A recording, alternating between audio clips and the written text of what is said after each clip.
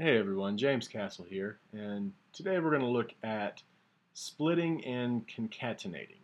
Okay, so these are two different Google Spreadsheet functions that will allow you to sort of manipulate how data is presented in cells. Okay, and so the template that I've set up here, in column A we have student ID and name all together in a single cell. And sometimes if you're pulling information out of a student information system, it can come out like this. Okay. And so let's say that what we actually want is the student ID in one column and then the student name in format, last name comma first name, in a second column. So what we're going to do is take it from what you see in column A to what we want in columns C and D. Okay? So I'm going to come right over here in column F2 and I'm going to use a split function. So I'm going to say equals split, open parentheses, and so we need to tell it what it is that we want to split and then where do we want to split. Okay, so I want to take the information in cell A2 and I want to split it at the spaces. Okay, so what I've done is I've said split cell A2 and then I've put a space in quotation marks. If I wanted to split it at a comma, I could put a comma in quotation marks. If I wanted to split it at any value, I can just put that value in quotation marks and it's going to split whatever's in the column wherever it finds that value.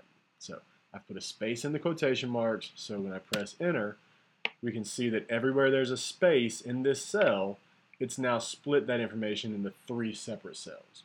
Okay, so I'm going to quickly do a fill down on this formula. So what that means is I've selected cell F2, I've scrolled down to cell F59, and then hold down shift and click in F59 so it selects that whole range.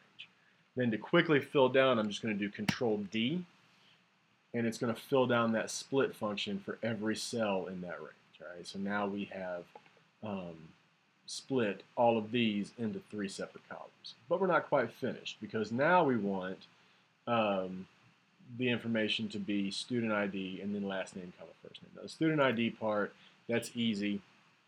There are a number of ways that you could get these student IDs from here over to here. One thing you don't want to do is just a straight copy and paste, because if you do that, it's going to copy and paste the formula. However, if you highlight those cells, Control C to copy, and then actually right-click in this top cell, choose a paste value, paste values only.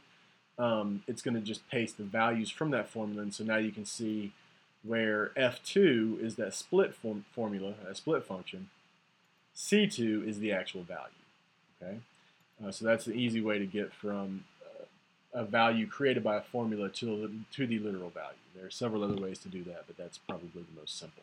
Okay. So now we want to take these two columns and we want to join them in the format last name, comma, first name. And for that, we need to use the function concatenate. Okay. So I'm going to type equal concatenate, and I just type CON, and you can see it'll autofill there. So we have equals concatenate, and then we need to tell it what it is we're trying to join. Concatenate simply means join. Okay, so we have a couple of separate values. We want to join them together in a specific format. That's what concatenate is going to let us do. So I want last name, which is H2, and then I want a comma. So I'm going to put comma, which this first comma is just separating values.